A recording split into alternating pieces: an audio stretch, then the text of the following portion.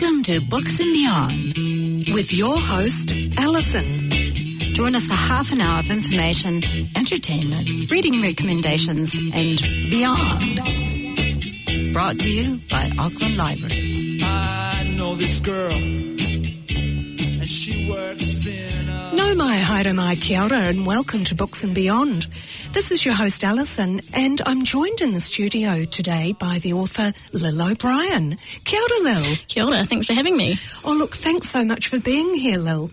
Now, you've recently released your memoir that's called Not That I'd Kiss a Girl, a Kiwi girl's tale of coming out and coming of age, and it's published by Allen and Unwin. Well, look, firstly, congratulations, Thank Lil. you. It's a beautiful-looking book. It is, yeah, it's quite striking. It stands out on the shelf, I think. Yeah, I think it really does. And look, I loved the book. I cried, I laughed, I cheered, whatever the opposite of cheering is, I did that. So I had all the feels. Oh. And it's such an emotionally honest memoir, Lil, and I want to thank you for that. Did you find when you were writing it that you were having to kind of ride some waves there of emotions? Yeah, I mean, definitely. I think writing, looking into past memories is always difficult because even if they're all happy memories, because if you're trying to write honestly about it, you have to kind of hold yourself accountable for what actually happened and ask, is this actually the truth of what happened, or am I colouring it because maybe I wish that I'd reacted a different way or behaved a different way. So I think by its nature, it's a difficult genre to write. I think A.M. Holmes called it like picking at a scab every day and saying, look, today it bled this much. So yeah, and obviously because of the content, my coming out story wasn't easy. It involved my parents rejecting my sexuality and asking me to kind of cutting me out of their lives. It was difficult to go back to those times, and so I really had to. I dealt with that by just on days when I wasn't ready to write about those parts. I didn't write about those parts, and I just wrote. There's a lot of fun parts in there as well. Yeah. But it did stop me. At times, I stopped writing for months at a time because I was so fearful of it actually getting to the end of finishing the book, and I never really believed it would be published. You don't know if what you're writing is any good, and you could just be writing a very sad diary. Yeah. And so I was quite terrified about it being out in the world, and because it would mean almost like a second coming out to them. It would be going against them again because they certainly wouldn't have been supportive of publishing this story. Yeah. Gosh, it's tough, isn't it? Mm. Really, really tough, but such an important story. Mm. You talked about in the process of coming out, which I must say is my comment about that is you never stop coming out, do you? No. But how friends would say things like, we still love you, and it doesn't worry me at all, and that how this sort of minimised stuff or made you feel dismissed and somewhat ignored, and it's almost like we love you despite XYZ, or even though you are XYZ. Yeah. Do you think this is a Kiwi thing that we do? I think it was partly a Kiwi thing, no big deal, mate. We do. That's how we're trying to show support by saying, that's no big deal. She'll be right. Yeah. It's all good. But I think it was also very much a reflection of the times. I was probably like the first queer person that a lot of my friends at Otago University in 2002 or 2003-04 had known, had like a close friend or a friend, and so I think there was a bit of not knowing what to say, and mostly wanting to say the right thing. Yeah. But as you say, it's kind of that we love you despite this instead of because of this, and because we're happy of you figured out who you are, and that's a celebration. Yes, yeah. Gosh, so I guess it was a process for them as well. And having been through this process, which, as they say, never really ends, but how do you think if we've got a family member or a friend who come out to us, and maybe particularly a young person, how do you think a good way of supporting them would be? What? I think people do get quite worried about saying the wrong thing, and I think it's not always about exactly how you string the words together. I think it's a good way to start if you see it as a celebration and an honour that they are coming out to you. For me, it means that they have trusted you enough to tell them a really important thing about themselves. And it's also, I think it should be something that you celebrate, because it means, your child or whoever they are is, they've put a big puzzle piece together and they've figured out who they are, and that's really exciting. So I think it's not necessarily the words you say, although I think saying that's amazing, we love you and we're really happy for you is a great start. And I also, and ask questions. I think I think you have to be responsive to how much they want to talk about it, the young person. But I think when you say, oh, that's fine, and then you ignore the topic or you don't talk about it, then it's not really, just like coming out doesn't happen once. I think your support of your, of the queer person in your life has to be consistent and ongoing, and you have to, recognise their identity and be aware of it, be interested. Yeah, because when you say that about asking questions, because I guess if you get a reaction like, oh, that's fine, that can really shut down the whole conversation. Yeah, because I think it's a little bit like being racist. Like, people know, don't be racist. And so if you're like, well, I can't be homophobic, so I need to say the right thing, oh, that's great. But then if your actions don't follow it up, or, people are reading through the lines. Like, people know what the meaning is behind the words sometimes. Yeah. But I also think it's important to think about whether you have like a queer child, or you are 100% sure that they're straight, which you could never know really. So, but is to just create a family environment that is open. That includes talking about people with different identities, of all kinds of identities, and talking about them in a positive way, and being, trying to use gender-neutral pronouns and not assuming. I think assuming heterosexuality can be really damaging, because if a person is starting to have feelings, or maybe already know that they are queer, they are hyper-vigilant to the kind of language and the attitudes that are already there floating around. Yeah, and that sort of heteronormativity that is everywhere, isn't it? Yeah. Oh, that's really interesting.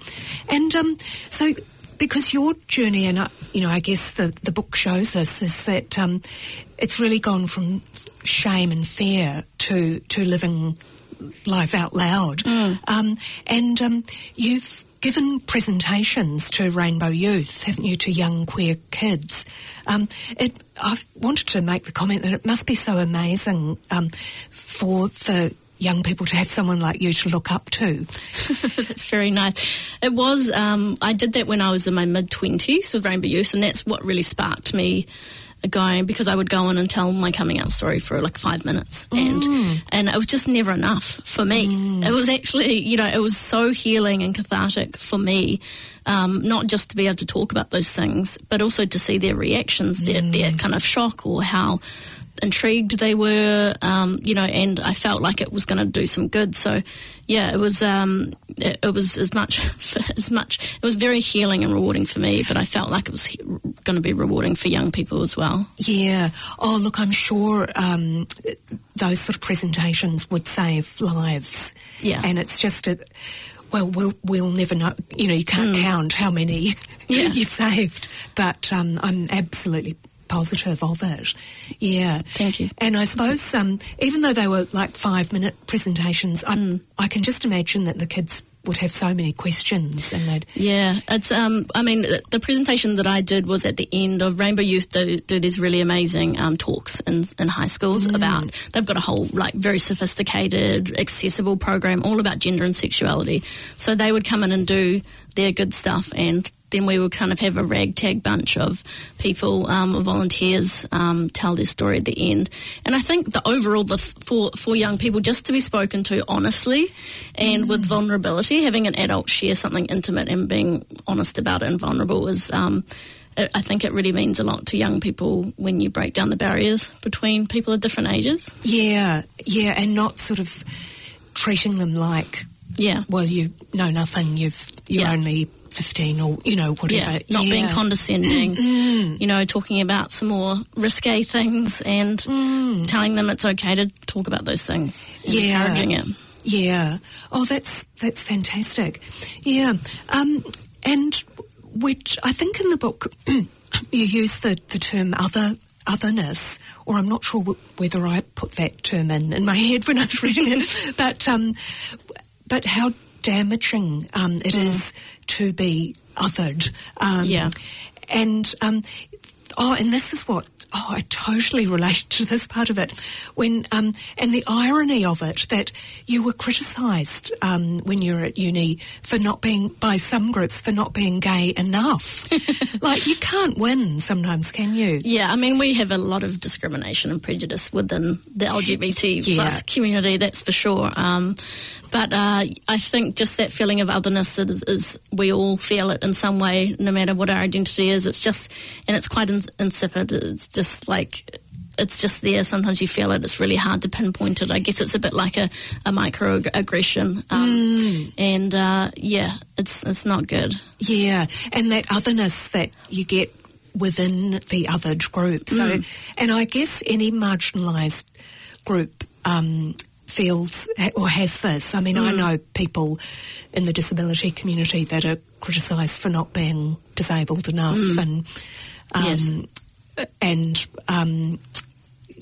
I've got family stories that I could tell about other people in minority groups that get criticised for being too white or too.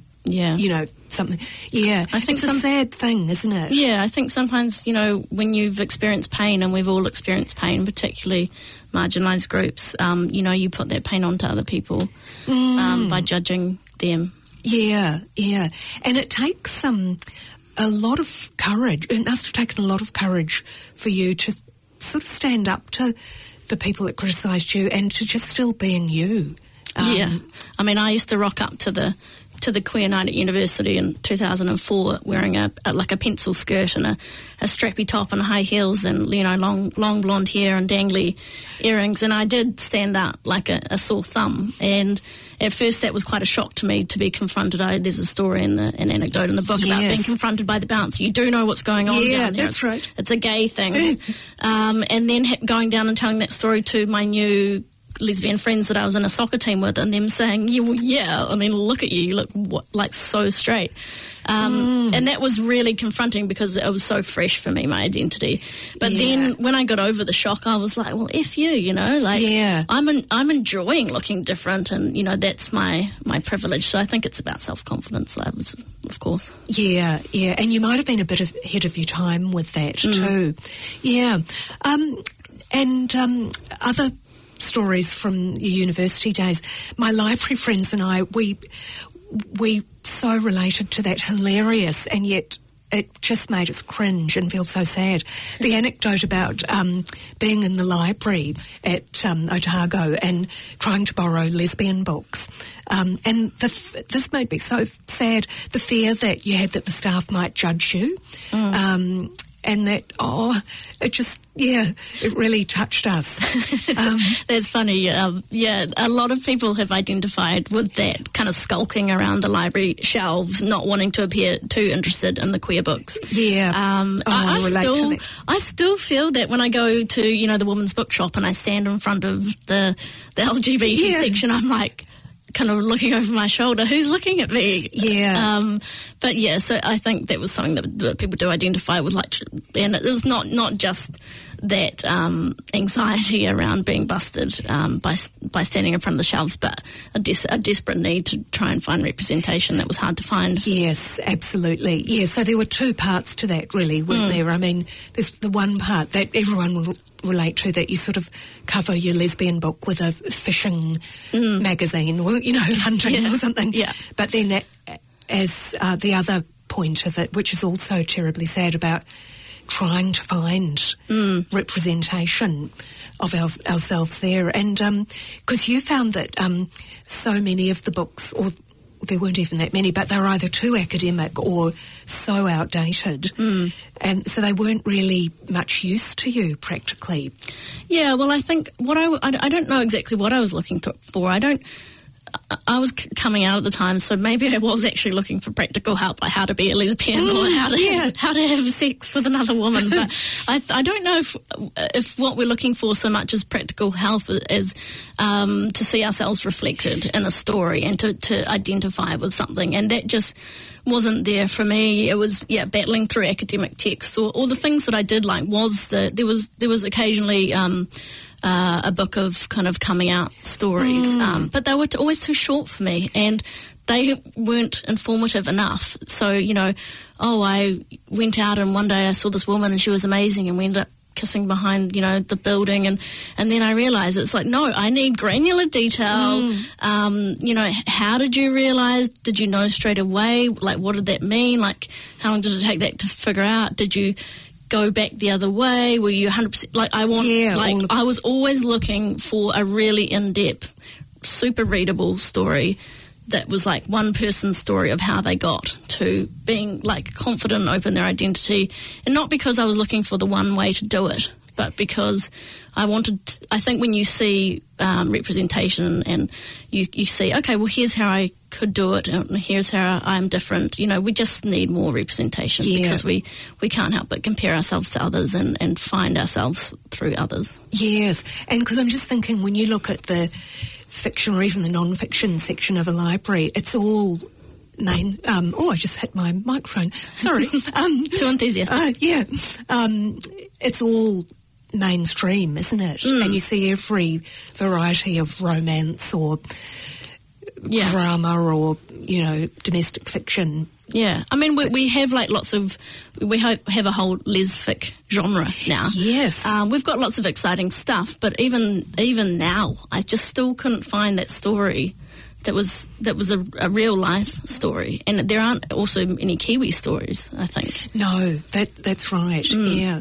And I know, I mean, I'm older than you, but when I was looking for this sort of material, so much of it was so depressing. Yes. It would be like The Well of Loneliness or something that was decades and decades old, but that might have been all there was. Yeah, at the time. mean, if we look at The Price of Salt, which became the movie Carol, and that was considered the first ever happy ending in a lesbian novel, and that was the 60s, I think, when it was published. Right. And which, we could have a whole discussion about why that came about in the Hays Code and everything. But yeah, but even now, in this day and age, we still, in our representation on TV and movies, we are still being killed off at a much higher rate than heterosexual characters, and often to further the plot of a cis white male character. There's a trope called bury your gays. So and you see that even in Shortland Street, don't you? That they always kill off the lesbian characters. Yeah. Like Shortland Street has been quite good in some ways, though. Yeah. I just remember being astonished the first time that it was Maya and Jay. And they had a wee kiss outside the house, and I was like, what is this? There were two beautiful women, Shortland Street at 7 p.m. Yes. So I think Shortland Street has done quite well in some ways, and they do try very hard, but that was the problem, is that a lot of these, people, showrunners that aren't in the community, and they don't know what, the representation problems we face, they're not quite aware that it's not just killing off a character, that it's actually part of a larger problem. So it's about educating yourself. There's an ignorance there which is becoming more known now. Yeah. Oh, interesting. Hey, and speaking of TV shows, I just loved the story that you told about when you obtained the box set of the L Word. Yep. And that was the original L Word, of course, because at the time, those DVDs were like gold, weren't they? Because I don't think you could get them here at first, could you? No, you couldn't. Easily. When I was trying to download it off dial-up internet in 2004. Yes. I talk about it in the book, and tying up the phone line. All my flatmates like, who is using the internet again? Because you had to pull a long phone cord down the hall, and with LimeWire or Napster. Yes. About that time when we first could even get hold of that, and it was so precious. I think it took me like 3 weeks to get 30 seconds, and you didn't even see any women doing anything. You might have seen one of them in the swimming pool or something, didn't you? Yeah, I think, or Bet and Tina, but that first sight of it was just two women in their bathroom in their home that they obviously lived in together, being domestic, that was revolutionary. I was thinking that too, the domestic settings of Bet and Tina, and even though they were obviously very wealthy, so some of it you had to suspend your reality a bit, but still there was that everyday life, and people had kids, or you'd go to the hairdressers or go to the skate park, and I think I call it revolution in the mundane. Yes. And it was so exciting, because I think at the time we had, things like Sharon Stone and Basic Instinct, the bisexual predator or the murderer, or, a lot of male gaze, problematic representation. And so this was just the opposite, and it was fantastic. Yes, yeah. Oh no, I totally agree with that. And the street cred that you had if you had the boxed set. Yes. All of a sudden you had lots of friends. Yes. For everyone listening, Alison told me a very funny story before we came in the studio, that her neighbours, she came home from America with the box set, and her neighbours, who were queer women, broke into her house to get the second disc while Alison was away. That's how desperate they were to keep watching. And we were rabid about it. Yes. It was like unbelievable that something like this had been made. Yes, which you don't really see now, do you? Because there's more options. It's a good thing. There's more options. So many more options. Somehow we still seem to have a lot of gaps, but it's a treasure trove in comparison now. Yeah. And this sort of brings me onto the internet, really, because it's been an absolute lifeline for anyone with an identity or interest outside the mainstream, isn't it? Because what really touched me reading the book, you were going through such painful times, and it was just before that era where everyone had the internet in their pocket. Yeah. And it's a sad, sort of a pivotal time in our history, but I feel sad for you that you were just on the cusp of you were still in dial-up. Yeah, still in dial-up. Still had to walk to the library to get onto the internet. We didn't have internet in our homes until, I think, in third year, which was 2004, was the first time we had internet in our homes. And I talk about in the book, telling some stories about trying to email the university queer group in the main thoroughfare of the library, and being terrified that someone was going to see me, even, typing the words I think I might be, bisexual or whatever. So it was, but it's made for some good content for the book. I will say, some funny moments. I guess it does, yeah. And because also back then libraries didn't have the self-checkout machines either. Yes. So now there's a lot more safety, or perceived safety, and you can just take things out, or you can download an ebook from the library. Yeah, too. Same with getting videos, VHS or DVDs from the video store. Yes, you don't have to show your face. You don't want to hide it in a pile of action movies. Yeah, that's right. Which is sad and funny, isn't it? Yeah. You quote Brené Brown quite a bit in the book, and she's someone that I just love her writings and her sort of stuff. I know it's helped me. It's helped a lot of people. Yeah. And she talks a lot about shame, doesn't she? Yes. And vulnerability and empathy. And it reinforced to me that one of her theories is about that shame can't survive if things are spoken about. Yeah. Like, I think, my story is one from, and I think a lot of people's stories are from feeling shame. Shame is connected to something that who we are, and she talks about it. The comparison of shame to guilt. So guilt being we've done something we've done, but shame is something about who we are. And then how humiliation, I think, was humiliation, you don't feel you deserve it, but shame, you do feel you deserve it. So I think when we talk about shame, and I'd really identified a lot with it, and I think a lot of people feel shame. It's secret keeping. And it's even if you are showing yourself self-compassion and you're thinking that you're coming to terms with who you are, like being gay or whatever, the way Brené Brown her hypothesis is really it's not until we can share this part of ourselves or these things that make us feel ashamed and bring it to the light that we can get rid of it by giving other people the chance to show us empathy. Right, there's that empathy that comes in, isn't it? And just understanding, okay, this isn't as bad as I might have thought. But it's not something that I think I still experience it sometimes. As openly gay and proud as hell as I am, there's still sometimes moments where you feel that, othered, and you are aware of your difference, and it's not that you are ashamed of being gay, but you just feel the sense. Yes, that innate sort of, it goes so deep, doesn't it? There's a difference in you. Yeah. But I guess the Brené Brown stuff, that probably showed itself when you were talking to the kids via Rainbow Youth, wasn't it? And you talked about showing your vulnerabilities. Yeah. And how then that probably allowed the kids to feel empathy for you. And I think Brené Brown got pretty famous for her TED Talk, I think, in 2012, wasn't it? Right. The power of vulnerability. Yes. It is about vulnerability, like radical vulnerability, you might say, is something that I try and practice. I like being open with people, being honest, and I think it can be very disarming to be vulnerable. And it lets people relax and see that they can be vulnerable in return. Yeah, so that's that real authenticity, isn't it? Yes.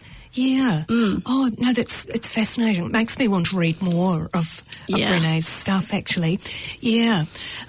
You also, you talk about how that telling your story, it had, I liked this phrase, the analgesic effect. I guess this just follows on from telling your story as a means or method of dealing with shame. Yeah.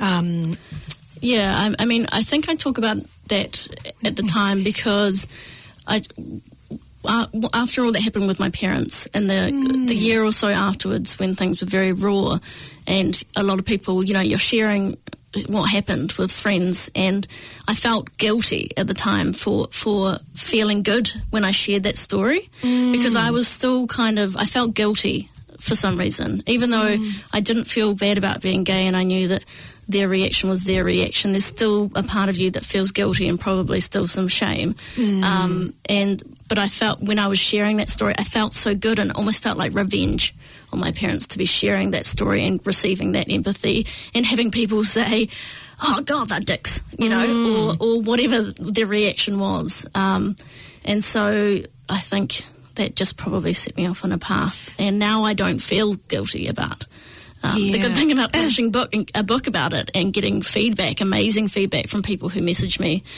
saying how much they identified with it and loved it and what it means to them. Yeah. It's really, now you're never going to be able to shut me up, I'm afraid. Yes. Oh, that's so good. I'm so pleased. But, gee, it's a layered, there's layers and layers of all sorts of complex feelings, aren't there? Yes. Yeah.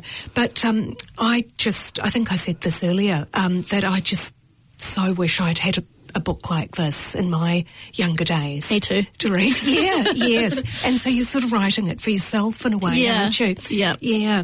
And look, we've come to the end of our session. Unfortunately, I could keep talking. Yeah. They'll have to carry us out as so they're turning off the lights now. So look, Lil, thank you so much for being here today and talking about your memoir. I loved it. Thank you. It's been wonderful. And to our listeners, happy reading. I hope you enjoy the book. Kia kaha, haere rā, ka kite anō. This program was brought to you by Auckland Libraries. Find us online at aucklandlibraries.govt.nz and catch the program next Sunday at 9:35 p.m. on 104.6 FM or anytime online at planetaudio.org.nz/books and beyond. Every day I read